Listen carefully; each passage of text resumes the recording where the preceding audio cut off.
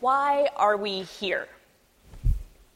I don't mean that question in the cosmic sense, as in, why do we exist? Although that's also a question worth asking. But why are we here this morning in church? You've probably noticed that there are other things to do on a Sunday morning in Marin. You could be at your child's game or sports practice, on a hike or a bike ride. You could be drinking coffee and having a leisurely breakfast. And if you had skipped church to do one of those things, of course, God would have been there. We can worship God anywhere, in nature, in peace, in leisure. People tell me all the time that they don't need church because they find God in the outdoors, in yoga, in time with friends.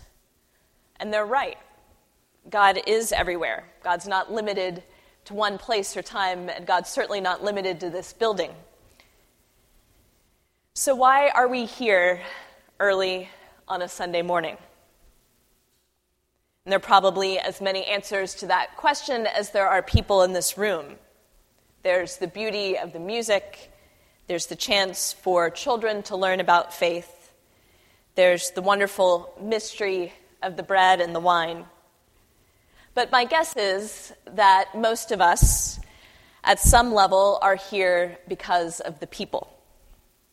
Somehow we know that we will experience God more fully when we're with other people. We know intuitively that we need each other. It's not coincidence that Christians have gathered for worship at least once a week for 2,000 years, and that Jews have gathered together on the Sabbath for much longer. Of course, we can pray and we can worship outside of church, and we should, but the fact is that something special happens when we're together.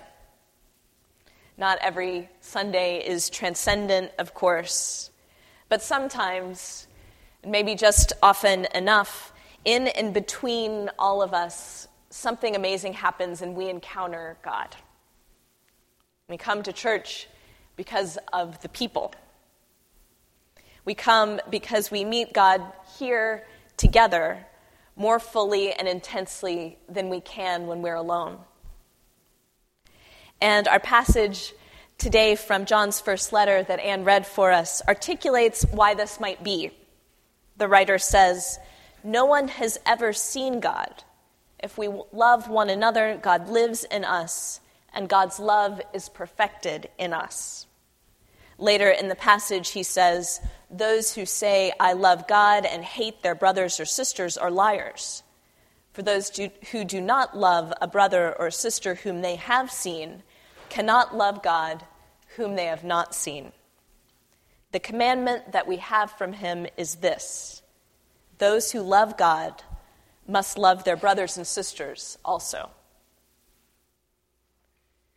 Those who do not love a brother or sister whom they have seen cannot love God whom they have not seen." I think that the letter is saying that love in the abstract is very easy. It's pretty easy to say, "I love God," or "I love humanity," or "I believe in compassion." It's living that out that's hard. John is telling us that God is not interested in abstract or theoretical love. God's interested in the real thing, love in action. We can say that we love God, and that's important, but the way to make that love for God real, to make it concrete, is by loving the people who are around us.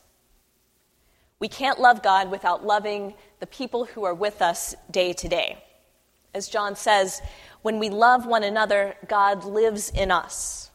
The abstract idea is love of God, but the concrete way that that gets expressed is through love of our neighbors. And that's why God is so interested in the real stuff, the nitty-gritty reality of loving the people we're around every day in this building and outside of it. And that's really hard. I don't know about you, but I have no trouble at all feeling love and compassion for earthquake victims in Nepal. But to be really honest, I haven't sent money. I haven't spent a lot of time in prayer for the people of that nation. I would say easily that I love my friends and my family, but when it comes to having a hard conversation with a family member who's hurt my feelings, or making time to call a friend who's in a bad place and doesn't do anything other than complain, that's when love gets really hard. Because those are the people that really know me. Those are the people that can call me on my stuff, and the people that I can hurt, the people that can hurt me. The abstract is easy. The day-to-day action of love for the very particular people that God has put in my life, that's hard. And church, Christian community at its best, is a school for learning that kind of love. The church is a place where we're brought into close contact with others who annoy us, disagree with us, and let us down. It's a place where we can go to get practice loving those same people no matter what. The more involved you get in church, the more opportunities you'll have to work alongside people who ask a lot of you and even frustrate you. The more opportunities you'll have to keep on loving them. Some of you might have heard this story, but a friend of mine in college was the son of a Southern Baptist minister of the old school. And my friend remembers going to talk to his dad because he was frustrated with people at his church. So he sat in his dad's study and said, "They're so hypocritical. They only think about themselves. They're not even that interesting. I disagree with this decision. I disagree with that decision." And his dad said, and you'll have to kind of reproduce for yourself the Alabama accent, "Son, Christians are like manure. If you spread them out, they help things grow. But if you get a big pile of them in the church, they just smell."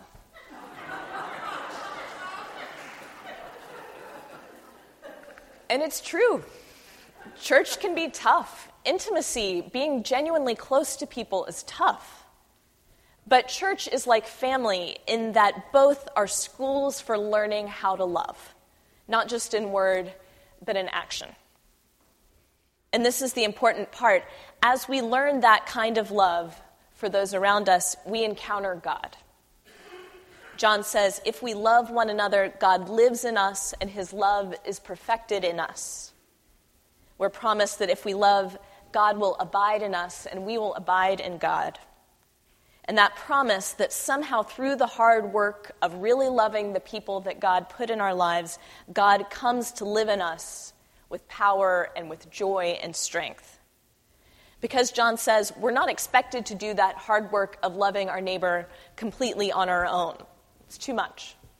We can all think of times when we've been emotionally exhausted, we've all probably been hurt in ways that make us think we can't love anymore. But love, as John says, exists because God first loved us. We can love others and offer them love only to the extent that we're in touch with and animated by the love that God has offered us so freely.